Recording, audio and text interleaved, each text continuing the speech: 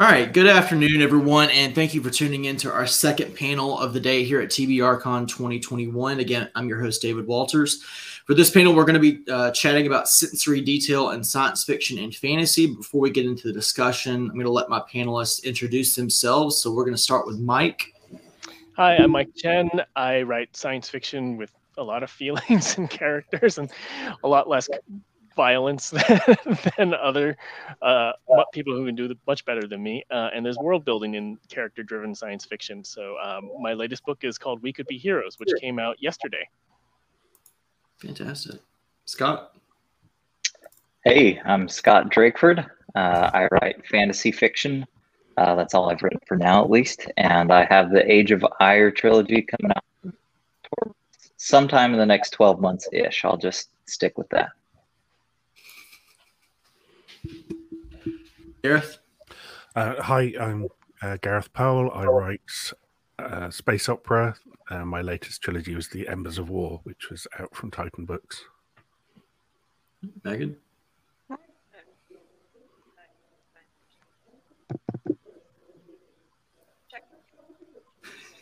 Catalyst Gate, and then I have two secret projects.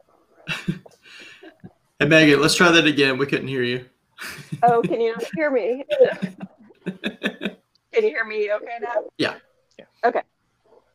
Well, I am still Megan. I still write science fiction. Latest trilogy, The Protectorate, is finished here with Catalyst Gate, and I have two projects.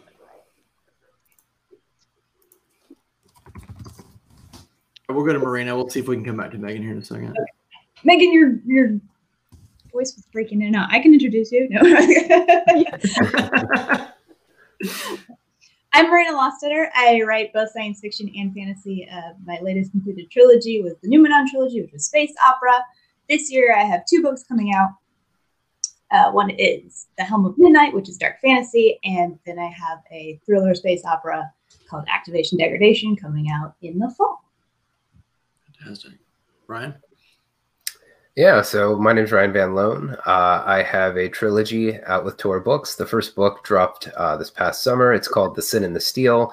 It's about a Sherlockian teenager and her partner in crime, Solving, who's also a suspiciously good swordsman, who take on empires and the undead and mages and gods to solve a mystery that the most powerful trading companies in the world have failed to solve. And the sequel drops this summer, and the final book I finished back in September. So it is all there and coming your way.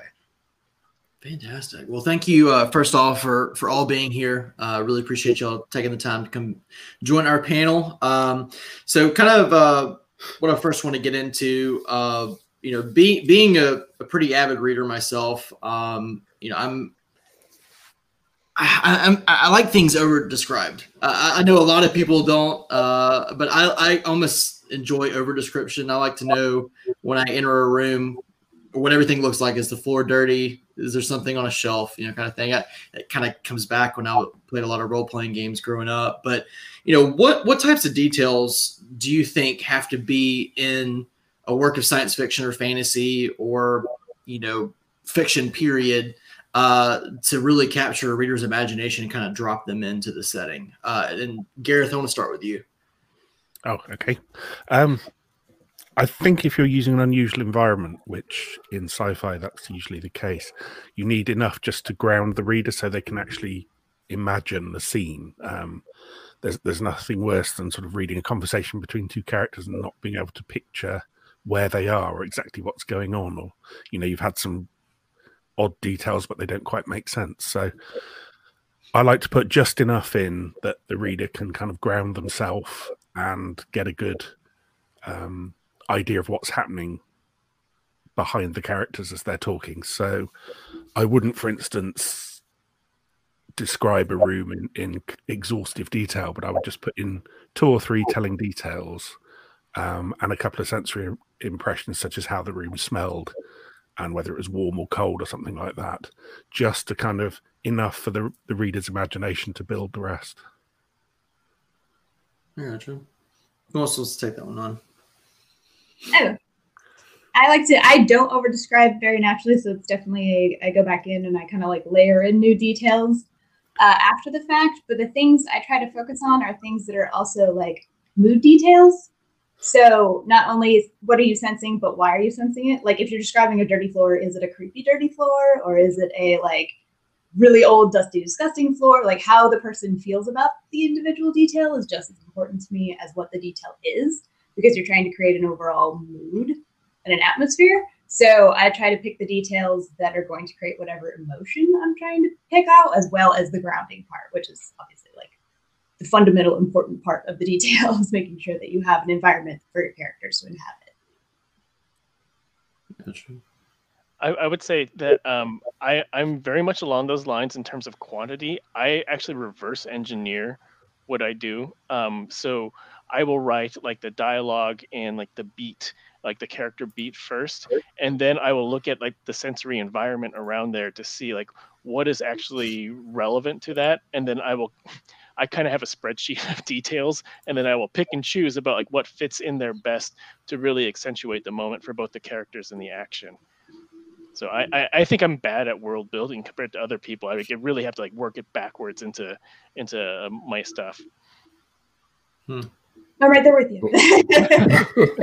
I feel the exact same way. It's always a battle. Yeah.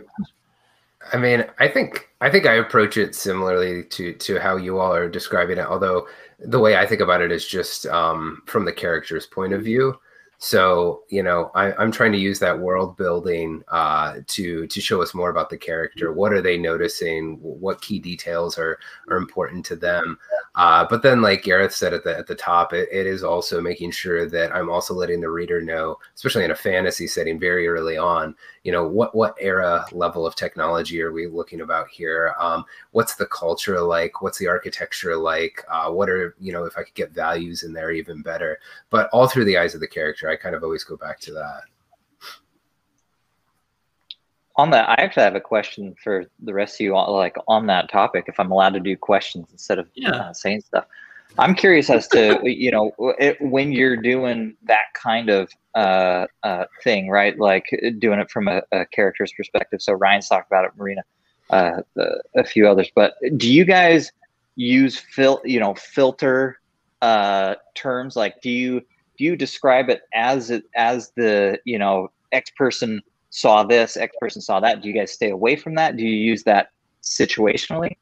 I'm interested in how tactically you guys insert those sensory details, and maybe even how you change that up depending on the scene. Ooh, that's a good question. Megan hasn't said anything yet, but yeah, Megan, you go. Except we can't hear you. Oh, there's no.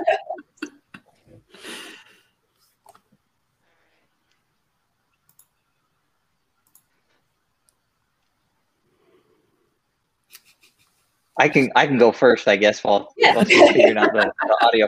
And I ask this, right, because I've been thinking about this as I'm writing my own books, and I've come across a whole lot of people that are like, cut out all filter words, all filter descriptions. You know, you don't need it. Just state it, and then you can get into maybe how your characters feel about it or whatever. But I've actually found that in certain instances, it can get me closer to my character, my POV character, if I'm inserting filtered observations here and there. And I hope I'm not alone in this, but as I'm doing it, I'm like, shit, am I doing the right thing? Like, am I just a complete noob here? So I'm legitimately interested in how you guys do this. So you're talking about like versus what the character sees versus what they like really notice. Really is the way that I would describe the difference between what I'm talking about, because like you go into a room and you like see stuff, but then there's going to be the thing that you focus on. So I think you kind of need to use filter words in that sense to be like, oh, and then they saw the X that was on the table and it was the thing that blah blah blah, you know. So I don't think that's necessarily like, I think it's a tool, right? Like any other aspect of writing that you, as long as you're employing your tools like consciously, then there's no bad tools. I've had notes back from editors where I've described something that the character has been in a situation. They hear like a rushing noise and they say, oh, it's like pines like the wind in pine trees, and the editor said this person grew up in a spaceship; they've never seen a pine tree. So you have to go back and kind of say there was a rushing like a faulty air conditioning unit or something, just to bring it into their kind of context. Otherwise, it's the author talking, not the character. I do this trick where because my stuff is very, very close to point of view. And I almost like when I know I have to build out a scene like visually or sensory around the character, I will picture myself in their shoes and almost like playing a first person video game, like think about moving the camera around and noticing the details there. And then I'll just jot down some bullet point notes from there and then try to weave that in there. But also think about specifically, if I am doing this as a first person view from a video game, what do I pick up first? And because I play a lot of video games, it's a good world building exercise to just try to take that experience, but then put it into the character. Megan, can we hear you now? I have no idea. I've Yep. switched my settings around. Yeah, there we go. Okay. I'm just sitting here kind of holding my breath, hoping it would work. So now I can let out that breath I didn't know I was holding. Yeah, I like Marina said, I tend to use filter words as a tool if I need to use them at all. But generally, I personally try to avoid them. I apologize if I'm restating something because I missed part of that while I was muttering around in my settings trying to figure things out. But I'd always tend to fall back onto when I'm really deep in a character's point of view. I rely on the concept of what we notice first is usually what we value most. So I think about like what is important to this character. You know, what are they going to notice in a situation? Are they more of an engineering type? Are they going to notice how something is made, or are they more of sort of artsy type? Are they going to notice like the aesthetic of something before they notice the materials and the construction, that kind of thing?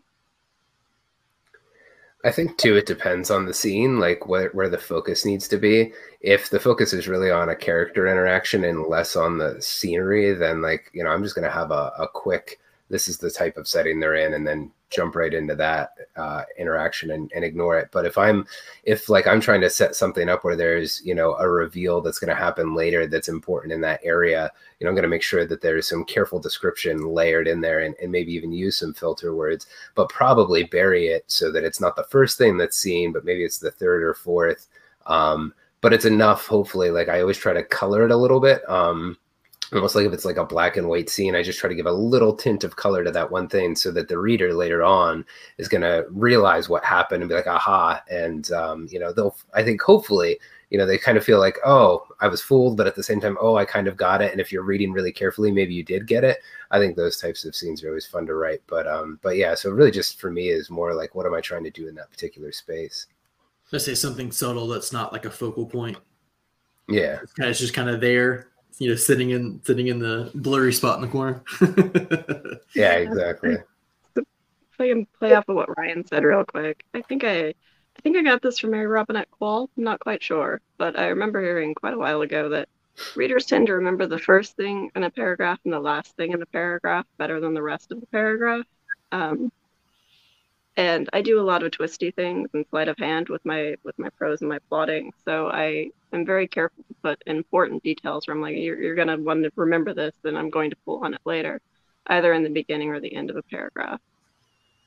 Just a neat little trick. Be like, this is important. Please pay attention to it subconsciously. Anybody else? Oh, go ahead. I would say, and also along the lines of like trickery things, like the rule of three tends to be a good thing. Like if you mention something once, it may or may not stick in your brain. If you mention it twice, they go, oh, wait, I think I heard of that before. And once you do it a third time, they're like, oh, that's important. So if there's things that you really want the reader to remember, you have to hit it at least 3 times is more or less the conventional thinking along those in that way. So we got a question from the people tuning in. Do you follow any rules when introducing a scene? I know a lot of authors follow the 2 sentences rule, and do you find that useful or limiting? I think it really just depends. Oh no, go ahead, Mike. Okay, I think it's really just depending on what the scene needs, and I'm pretty sure everyone will agree with that. It's because it depends on like the tension of the moment, the action that's going on before and after into it.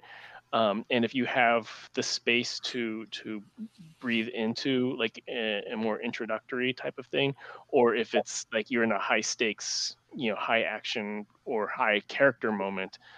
So I think everything's always a little bit different. Yeah, I was just gonna say, I mean, I don't follow any rules, but I think when you're first starting off, if you, if you're finding that your scenes are one note, I think it might be useful to do something like that. What I did like to do earlier in my writing process and career was, and I got this from Nalo Hopkinson, to go back through and highlight, like, I would just do it for the first chapter, but highlight in different colors, like print it out and highlight in different colors, like which senses was I using to describe things. And so then that would tell me, like, if it's all visual, if there's no audio, is there anything tactile or, other sensory details. So I think in that regard, it's useful, but I don't use that anymore. I think it's more organic at this point for me. Anybody else? I just try to sort of include at least 3 different senses in each page. So there's, sight, smell. So it's always mostly sight about what the characters are seeing and what's happening, but also just hearing and taste, and just try and mix a couple more in there just to kind of be slightly more evocative of what's happening. Gotcha. Kind of to go along with that, and Christina asked another question that kind of goes hand in hand with it. Is there one type of sense that's easier or harder for you to write? I can jump on that first. I mean, absolutely. For me, I was a professional perfumer for many years, so smell comes quite easily to me. That's you'll find a lot of interesting scents in my book if you're looking closely. So that kind of thing. It's just first thing I think of. I usually have to rearrange scenes because I'll be like, oh no, people notice sight first, not smells. Megan, please, put that in order. That's actually really interesting, and something I was talking to some writer friends about recently is about how memory works, right? And I think probably how memory works changes our perception and our mode of perception.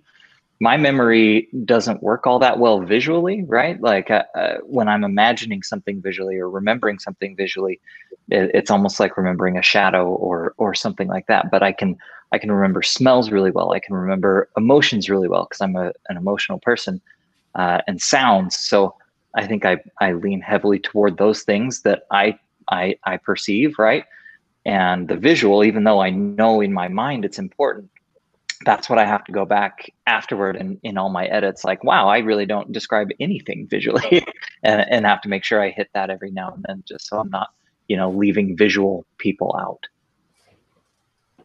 Yeah, I have to do that too. I'm very much a movement focused person. So like, what are people doing? How are they standing? How are they? So I often when I give my first draft to my husband, he's like, I don't know what anybody looks like. And I'm like, just imagine. And he's like, but that's your job. So that is one of the things that I also have to put back in is I'm like, I don't know, they're just people. They're, they're tall, they're short, I don't know. What they're doing is what's important. And so it's good to have a first reader for me that looks for different things than I naturally put in first. Because that does help me go back and realize that I'm trying to get a bunch of different readers whose brains all might work very differently than mine. And to communicate my story to them, I need to make sure that I'm including things that I don't naturally want to include or, need to include or feel, is a priority to include. So yeah, movement for me. Then visually is easier for me to remember to go back and do. And then I think like texture actually gets left out a lot. Like it's another thing I have to go back through and think about what people, unless somebody is like directly touching something that's new or different, it's tactile things are difficult for me to remember to put in.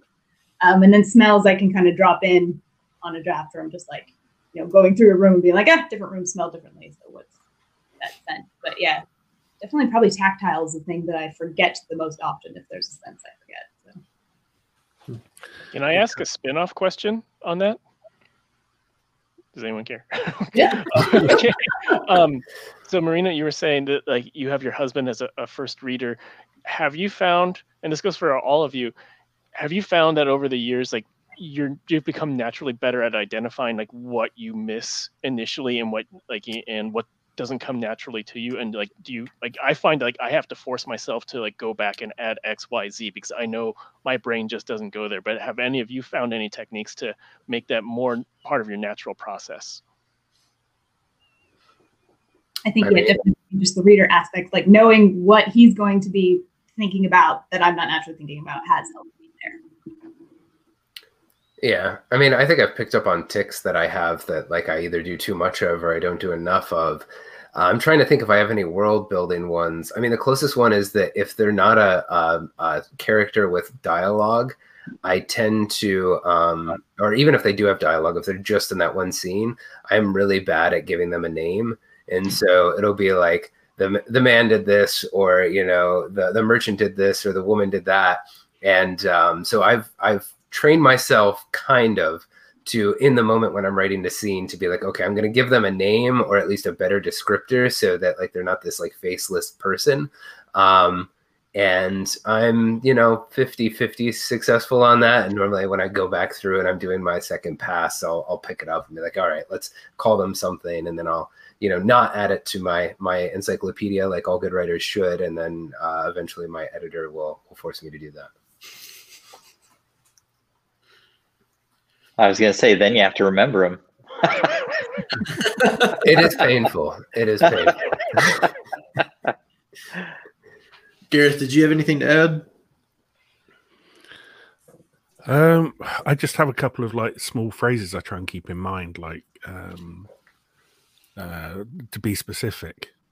So if I'm just saying he ran across the floor, then I go, hang on, I need to be more specific. He ran across the dusty flagstone floor, and just put in, you know, if he picks up a vase, he picked up a yellow vase. I'm just that slightly more specific, just to help people imagine it and make it a little bit less of a kind of generic background.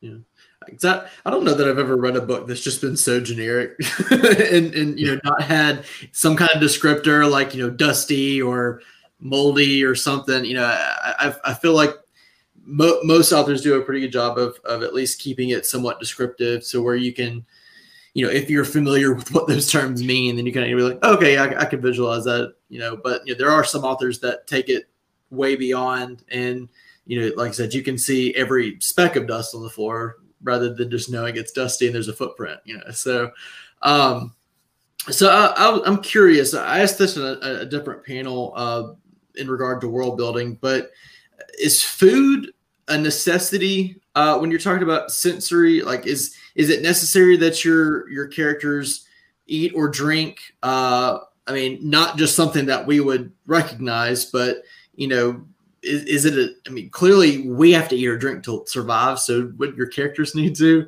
And do you feel like that helps, or, you know, sometimes can it hinder if you don't have enough of it in your book? Anybody can take it. I think just from reader feedback that I've gotten, because I've had a few characters who are foodies, and people really like having that kind of quirk in there. I personally am not, and so every time that I've written that, I've based it on what my wife tells me, because she's like a huge foodie, and so like she's described like, oh, when I'm cutting onions, like this happens to me, and I'm like, I'm stealing that. I'm gonna take that from her. But I think it's just, it does round out a character, like their preferences, because I mean, even me being like, I eat to live, I really don't care, you know, except for tacos, which I really like. That's a character quirk. And so having that kind of detail about like what they notice, or if they just, you know, specifically do not care, that's something that informs who their character. And it's world building detail. So especially in science fiction and fantasy, where, you know, maybe burgers don't exist here, or, you know, you need to know what kind of spices are available, what type of preparation they have, and that kind of thing can all build your world, your technology level, and that different kind of thing. Also, I used to think it wasn't that important until I was having a conversation, or overhearing a conversation my agent was having with somebody else, and they talked about how food is important to social things in different cultures. It tends to be social but in different ways. And there's lots of different taboos related with how you eat or don't eat. And those can also be really good world building aspects to show. So even those of us who are also not foodies, like our lives revolve around food more than we think they do sometimes. From just an interpersonal standpoint, like the fact that coronavirus is going on and I haven't been able to go to a restaurant in a year is really weird to me, because that used to be like the social thing we did, is we went and we ate together, right? So I used to think it wasn't important, but now I think it's much more important. Yeah.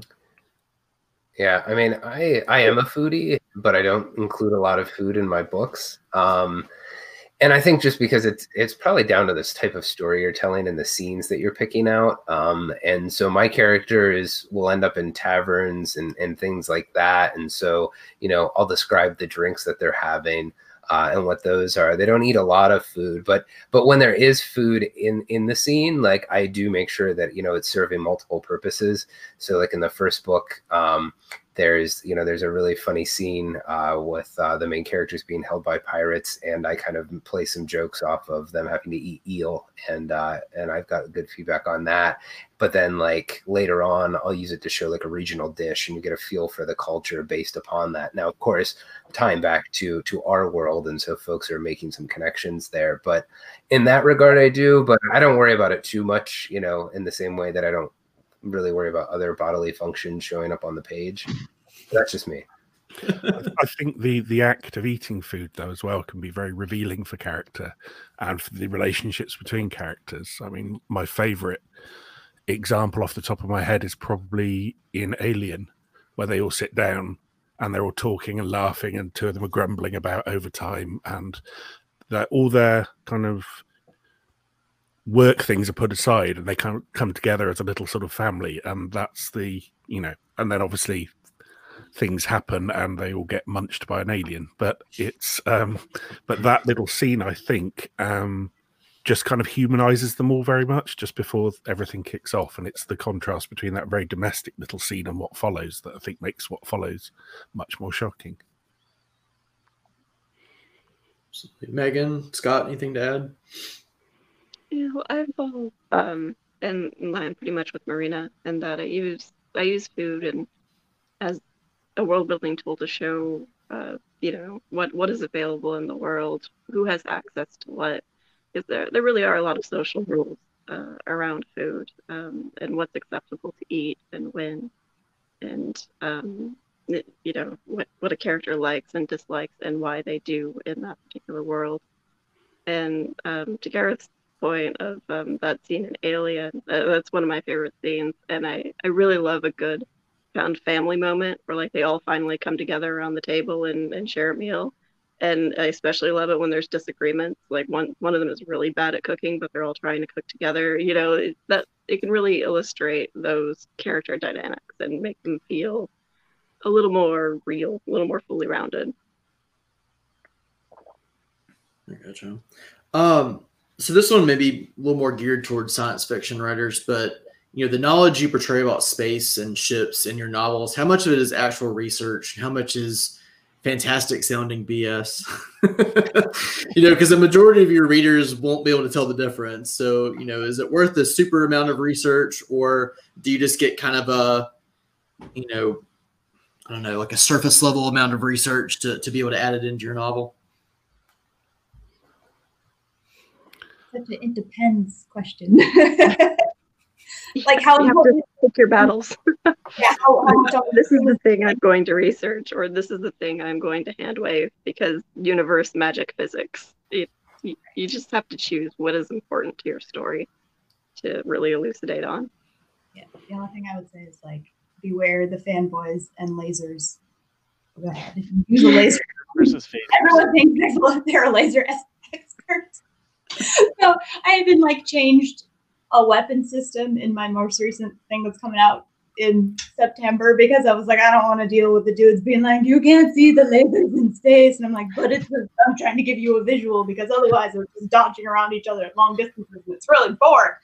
But there's always going to be those guys. So they're great because they're very into what you do, but also they're very picky. So then you gotta figure it. That's the battle I don't want to do. So I just think. Oh, go ahead. Sorry, Mike. You go ahead. So I go back to like when I was editing the final pass of my time travel novel. My editor said, "Okay, let's sit down and think about all the questions that people will ask because this is a time travel novel that will take them out of the story." So, like in that case, it was like paradoxes and time travel limits and things like that, and what kind of fake science for me, like because I have an engineering background, like I'm really into like the fake science of like when I watch Star Trek, I love their fake science and how it's like very plausible if you add in variable X. So that's kind of how I built it. But I think there's just the idea of know who your readership is, because certain groups of readers will care more.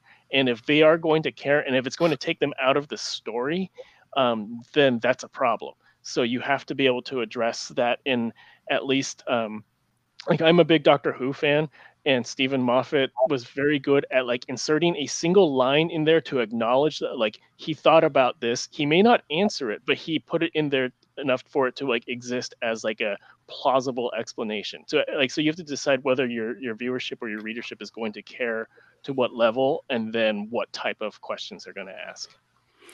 I always think of it as well the way in a modern literary novel, a character goes out of his house and gets into his car to drive down to the store. He wouldn't pause to contemplate the inner workings of the combustion engine at great length and explain it to the reader. So I try to do that with my characters. When they get into the spaceships, they don't sit down and explain how they work because they know how they work. They drive them every day. But I just kind of put in enough kind of references that the reader can kind of fill in that, oh, this is a faster than light drive. This is a so I think if I stop to explain it, it kind of takes you out of the character, because the character takes this technology for granted. So their narration has to take this technology for granted. Yeah, because you kind of come back to the whole, you don't want them to have to explain what they already know. So this one kind of touches a little bit on one from earlier, but have you ever written a character that experienced this sensorial detail in a particular way? And what did that mean for your writing or approach? Well, I've written some weird aliens and not aliens. I know that's confusing. So the difficult part there is always trying to show something from a relatable perspective for the reader, while making it feel weird and distant. So sometimes it just has to do with like distorting a sense from how you normally would perceive it. Meaning like looking at the way that even just different animals on Earth perceive things that humans don't, and then taking scientific descriptors from that and applying it to the way that your character works or the way that they see or feel or sense things. Which also I'm sure that sounds very confusing in the moment, but so basically I try to look at other senses that other creatures already have, and then try to apply that filtered through a human lens that lets the reader kind of connect to it. Absolutely. I wrote a trilogy about an uplifted monkey. So he experienced everything through monkey senses, which are close enough to human that we can just about relate. But at the same time, he would be bothered by the way people smelled much more than we probably would. And he would take, if someone smiled at him, he would think they were burying their teeth in challenge and attack them. So it was kind of trying to put my head into that very different space, but was also familiar, but just different enough to be interesting, I think.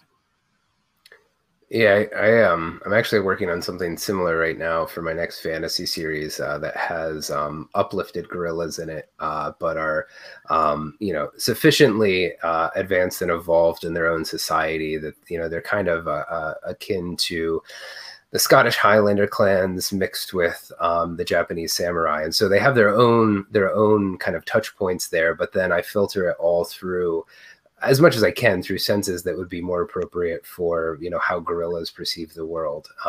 Which, like Gareth said, it's not a huge difference, but there are nuances there. I actually think it's really interesting when I'm writing it. It kind of breaks things up a little bit and gives me new things to focus on. Yeah, I think maybe the least subtle sensorial difference in terms of how I describe how people perceive the world is, and I write fantasy primarily. So the people that possess a magical talent or ability versus those that don't, or those that possess, some sort of engineering or technological capability that others don't. That typically colors how my characters perceive the world and the crutches they lean on more than I do with other senses, I suppose. Like, I don't go around thinking like, oh, this person is very smell based or whatever, like I don't perceive that on a day-to-day basis. And it's like super fascinating to me to talk to people about, like we talked about earlier, how people's memory works and things they perceive. But I don't think about that on a day-to-day basis. And so it's really the more obvious things that make it into my books. Mike, any thoughts? I haven't written any fantastical people like that, or characters like elevated versions of other of animals. But so I would say, like, because my stuff is very close, tight point of view, it's really just getting in their head, and then because the foodie person is going to probably notice smells first. The analytical person will probably think more meticulously about what they're in. So it's just about getting into their point of view, and you can establish a lot about character and the way that person thinks, which will then pay off later on when you put them in an extreme situation, just by how they react to the sensory in their environment. Just kind of a follow-up question with that. Did any of you take those types of senses or maybe peculiarities about people that and put them into your books? So, you talk about your foodies, you talk about people who maybe talk about how things look or sound, or etc. Do you add those in, or is it all just this was an odd thing I saw one day, and I'm gonna jot that down and make sure I make a character out of it. Anybody feel free to take on that. Yeah, actually, for my new space opera series and a little bit in the last one, Protectorate, I have friends who have magnets implanted in their fingertips. It allows them to sense electrical fields as it's sort of like a subtle vibration. And since I do a lot of synthetic beings, people, AI, that kind of stuff, I borrowed that from my friends to sort of enhance the fact that not only are these intelligences based in code, and that is sort of how they think and interact with the world, and they think in logic sets and loops and things like that, but the way they actually feel in the world is completely different from the way normal people would feel. Wow. So I definitely stole that from my friends. I Anybody else? think I have on accident. I don't think I go around going like, ooh, I'm going to put that in a thing, or ooh, I'm going to put that in a thing. But I think it just kind of filters in. Like, you vaguely recall you experienced a thing once where somebody said something strange that you never would have thought about a smell or something. And then I put it in. But I'm another one of those people who doesn't tend to keep track of details very well. I don't make Bibles or anything like that. I just hope it all works. The editor tells me it does or doesn't. That's how.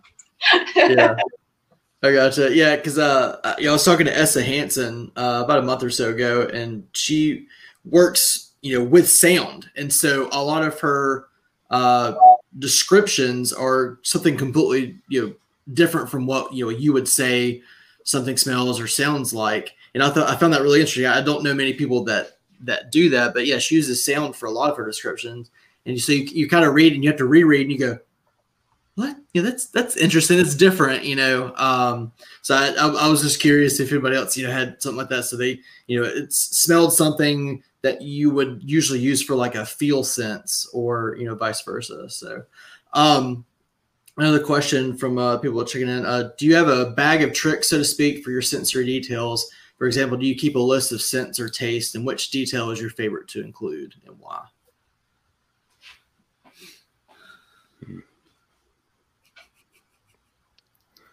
Well, I'll go back to my bag of tricks of pretending I'm like in a first person video game of that character and being able to move the camera around and what do I pick up first. I think like that ability to kind of like both personalize and depersonalize, the point of view. For me, it's the easiest way to like identify like this is the visual in my head, and these are the things that jump out to me right away. And I'll say that I don't like including food taste because I just don't notice it that much in real life. So it was like whenever I do, it's usually like just me getting reference from my wife about that. Anybody else? Gareth?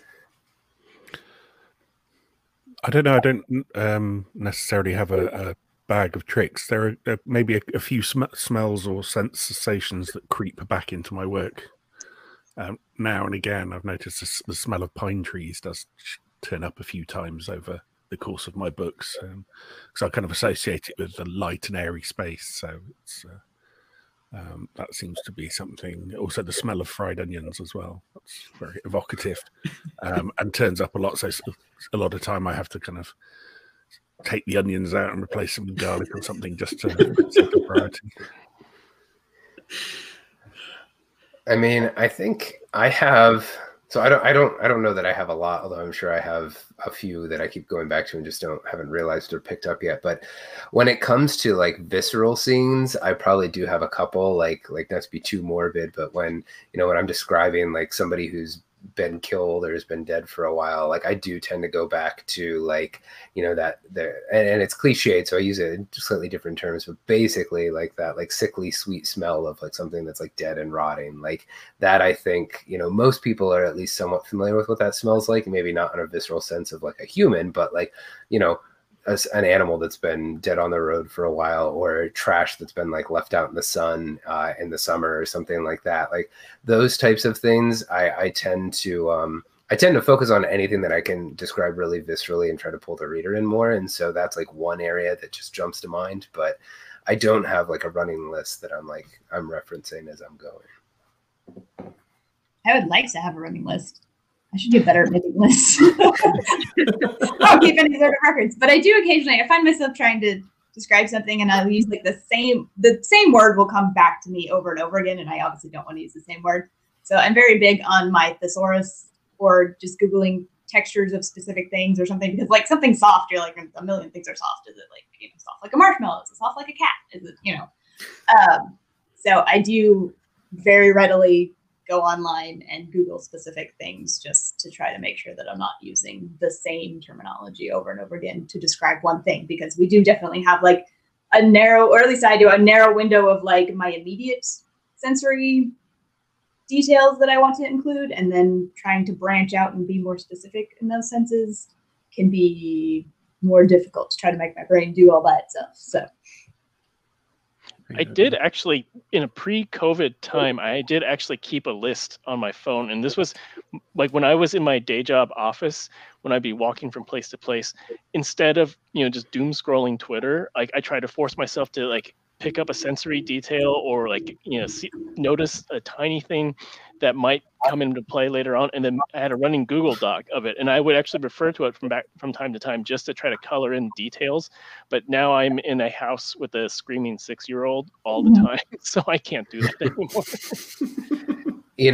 That's a really good point. Actually, I've traveled quite often, before COVID times, and yeah, I mean, I think that would help break up what Marina's talking about, kind of this narrow, like your repetitive environment that you're in, even if it's just traveling within so many miles of your house, going to a different city or something like that. But often I would travel, out of the country, and that would help kind of break that rut, I think, in my head, and made writing a lot easier. And I have noticed, just feels like everything's a little grayer when I'm writing right now at the moment, because it is kind of like that.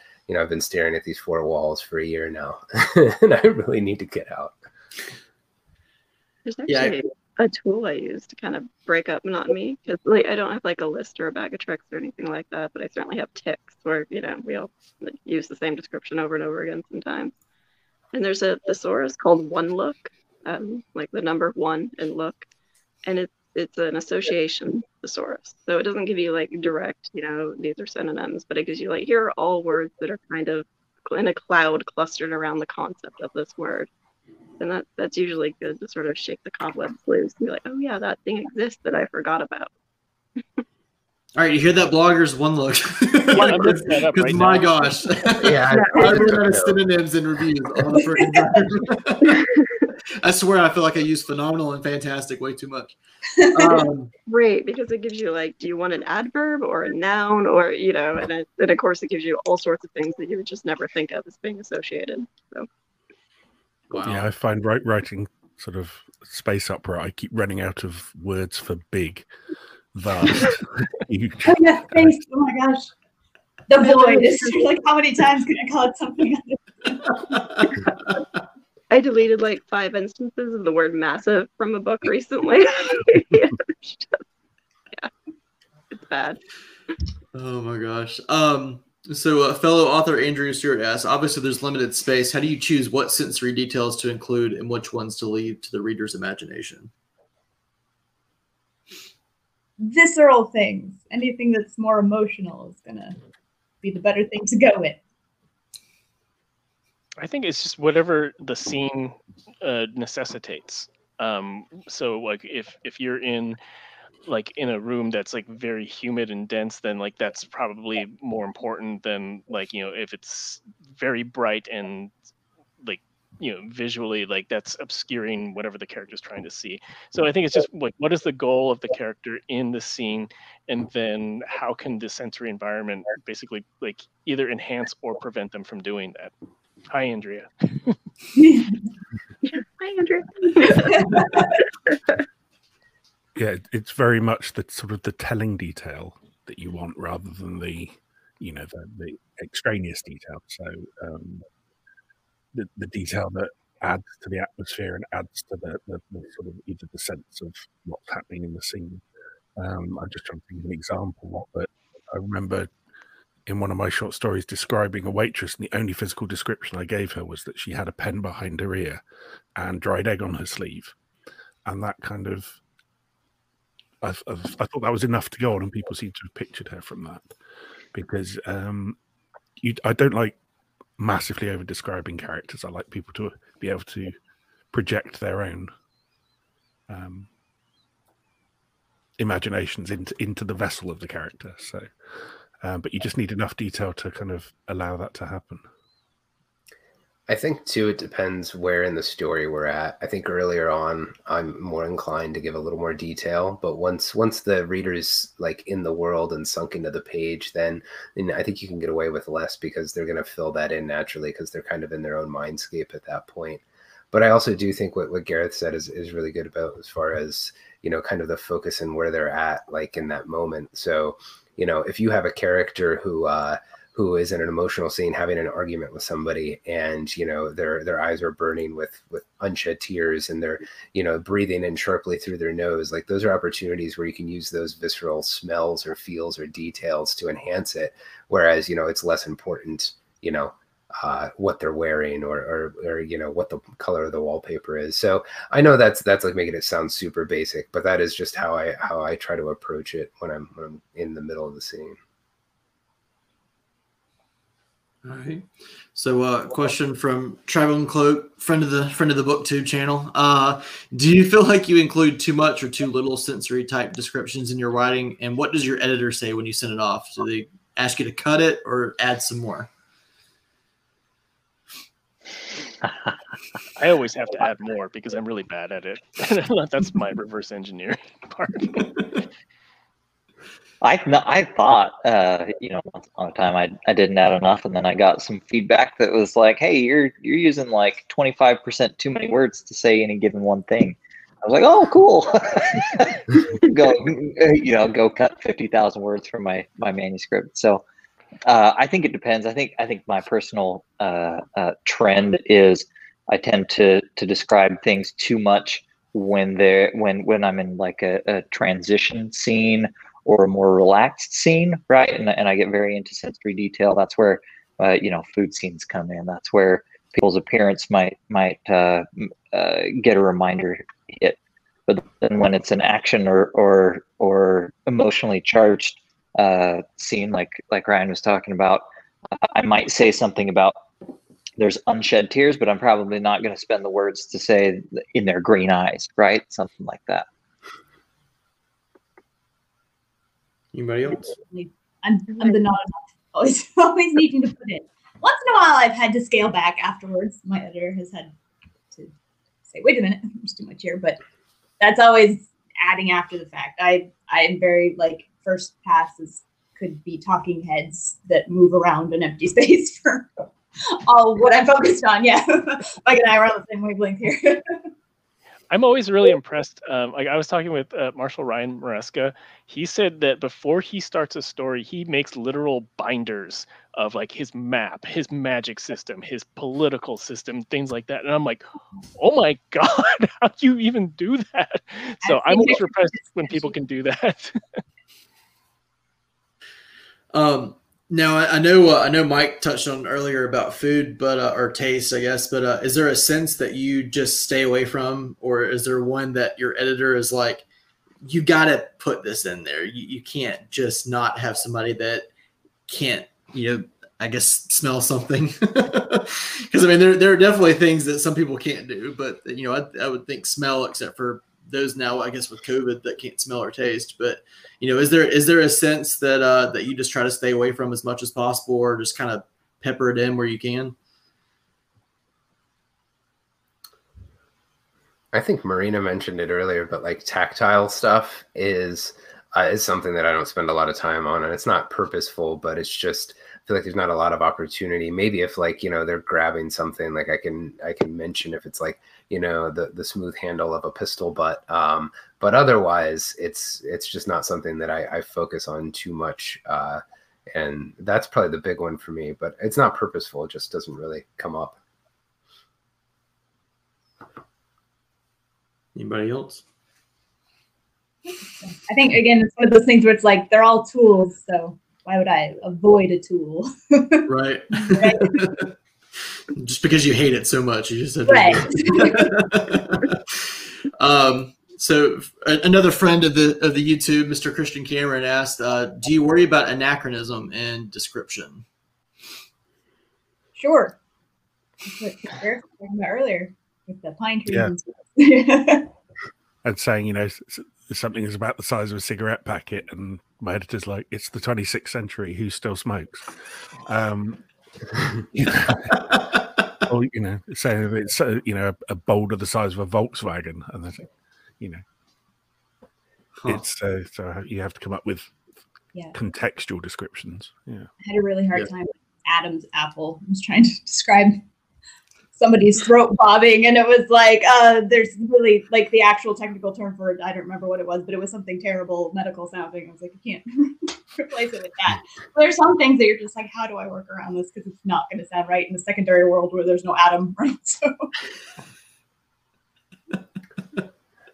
I would say I don't worry about it, but my editor definitely does. Which is not a great answer. But it works. But it works.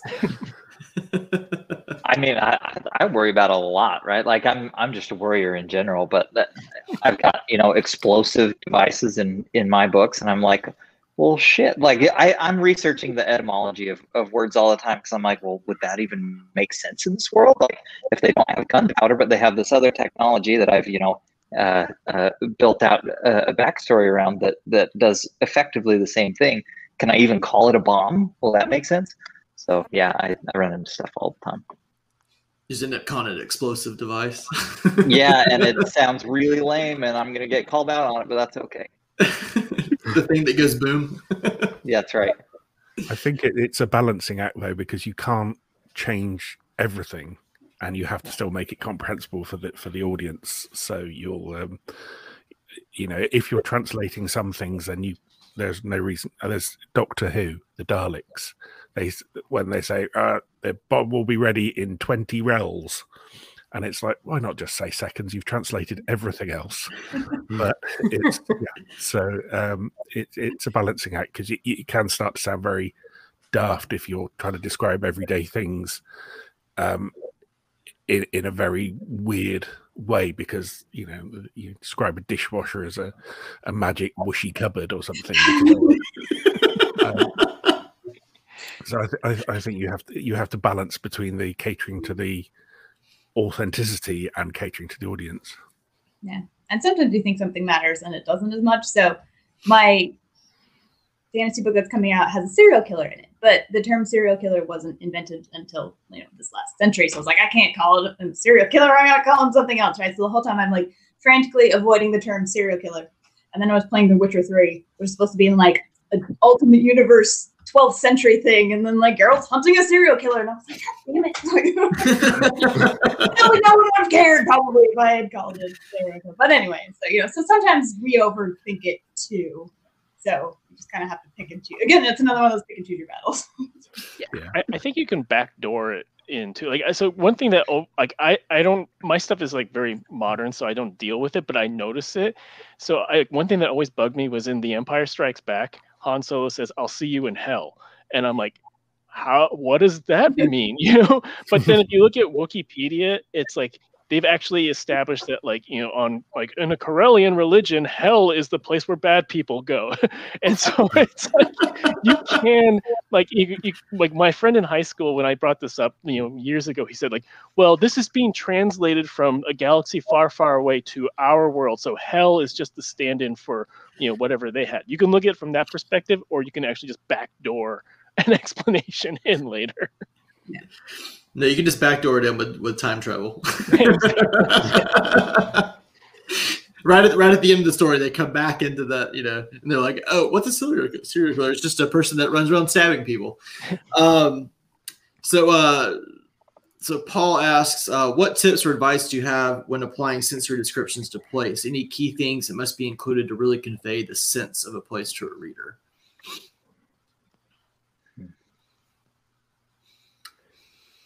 That's where I go back to the emotional. Whatever is sparking an emotion in the character to feel about a place. Like I said, so you can go into an old barn and you can be like, this old barn stinks like horses and I hated it here. Or you can be like, this old barn is freaking creepy and there's some ghosts in here. Or there's this old barn and it's beautiful and I'm going to fix it up and I'm going to make it what is the character feeling about that place? The sensory details that describe that feeling are going to be more important. And different characters might feel a different way about the exact same space. Also spatial relationships I find quite important in the just, in the room, how big is the room, how many people are in the room, whereabouts in the room is everyone standing, in as fewer words as possible, but just to get those details across, just so you can picture the scene in your head as if you're writing like stage directions or something. Kind of a off the cuff question.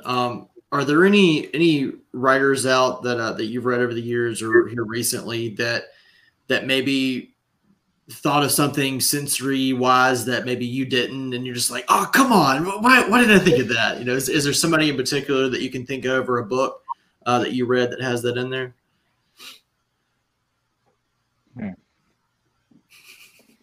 I will say Alex Harrow, who wrote 10,000 Doors of January, everything she writes is just way better than anything I could possibly write, on all levels.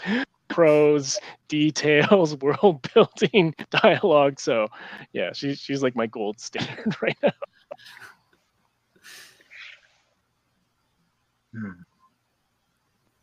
Is it a stumpy type question? I just keep hearing that. The answer is yes. I've definitely had those moments. And now I'm trying to remember even a single book I've ever read in my life. I know, right? So the answer is yes. I mean, I think Stephen King's Dreamcatcher left a mark on me with some of the details he chose to describe when the alien was, which they called them shit weasels.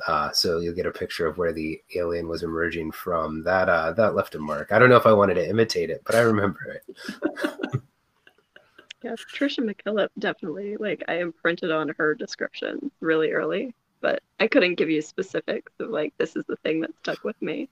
I just remember being like, wow, this is, I don't know if any of you have ever seen her covers, but her cover art is very illustrative, very finely detailed, and that comes to life on the page when you're reading McKillip's work. Truly impressive. Anybody else?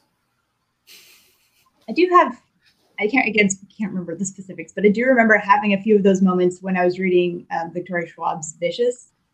Like there were some things in there that were super evocative, but of course I can't remember specifically what they were at the time. But it's no worries. As long as you got the author and the book title, you're good. I'm going to kind of move on to the segment. I want everybody to talk a little bit about something they've got going on, or if they've got a book coming out. I know some of us have some stuff coming out very soon or have already within this month, or in the future. But tell us, what you got going on, and then also anybody that's not familiar with your work, where they can start. So, Mike, we'll start with you. So I had a launch yesterday for We Could Be Heroes, which is my superhero and supervillain friendship book. And that's available everywhere, audiobook too. And if no one's doing anything tomorrow night, I will be talking with Delilah S. Dawson about that through the Astoria Bookshop, free registration. My other books are Here and Now and Then, which is a time travel father-daughter story, and then A Beginning at the End, which is a post-pandemic book that came out before the pandemic, like right before the pandemic. So that was really hard to promote. So, and you can find me on Twitter at Mike Chen Writer. It's very important to not Mike Chen, because Mike Chen is a YouTube food guy. And we get confused quite a bit, but he has 3 million followers and I have like 5,000. So I thought, This is why Mike doesn't like to talk about food in books. He's traumatized. Yeah. All right, Scott. Yeah. So I've got a Second World action adventure fantasy trilogy that'll be out from Tor January 2022. For right now, come heckle me on Twitter. I'm on there way too much, and I enjoy interacting with anybody and everybody. So that's where you'll find me for the next year or so. Gareth? Yeah, I've my Embers of War trilogy is out now, and from Titan Books. And in April, Solaris are releasing a special 10th anniversary edition of my novel, The Recollection, with new introduction and new cover and everything. And then in August, there's Light Chaser, which is a book I wrote with Peter F. Hamilton that's coming out from Tor. Wow. Megan? With my fantasy trilogy, which is The Scorched Continent, starts with Steal the Sky. That's complete and out now. I'm finishing up the Protectorate trilogy, which is space opera this year. Catalyst Gate just turned in page proofs, so it's a real book now, and it's coming out in July. I have a new space opera trilogy of vague name and origin that I will be able to talk about later, and a post-apocalyptic science fiction novella coming out from Orbit sometime in March, I think. I describe it as Mad Max Fury Road meets Blade Runner. Wow. All right, Marina? So I have the Numenon series is a complete trilogy of space opera. It's got some of those weird alien/not alien beings I was talking about. This year, I have 2 new books coming out. In April is The Helm of Midnight, which is the serial killer one, where I never call him a serial killer. I like to describe that one as Hannibal meets Brandon Sanderson's Mistborn. And then in September, Activation Degradation is like a thriller-paced space opera with soft robots and queer pirates and found family. So I'm very excited for both of those. Fantastic. Ryan? Yeah, so my Fall of the God series from Tor Books is starting to come out now. The Sin and the Steel came out last year. It's available wherever fine books are sold. It was picked by Fantasy Critic and SFF World as one of their top debuts for last year. So if you like Pirates of the Caribbean meets like a Guy Ritchie Sherlock Holmes with a gender flipped Sherlock. I would highly suggest you check it out. And then the sequel comes out this summer, The Justice and Revenge, and the paperback comes out in June for Sin and the Steel as well. And you can find me everywhere, Twitter, Instagram, my website, all the same, Ryan Van Loan. Easy enough. Well, I want to take an opportunity to thank everybody that tuned in, and especially for all of our panelists that took the time out of today to come chat about sensory detail and science fiction and fantasy. I also want to make a note that those of you watching, we've got another panel coming up in just under an hour. It's called Science Fiction and Fantasy Fight Club, which should be quite interesting. Hopefully nobody actually gets in a real fight during it, but we'll find out. But just again, thank y'all so much for coming and chatting.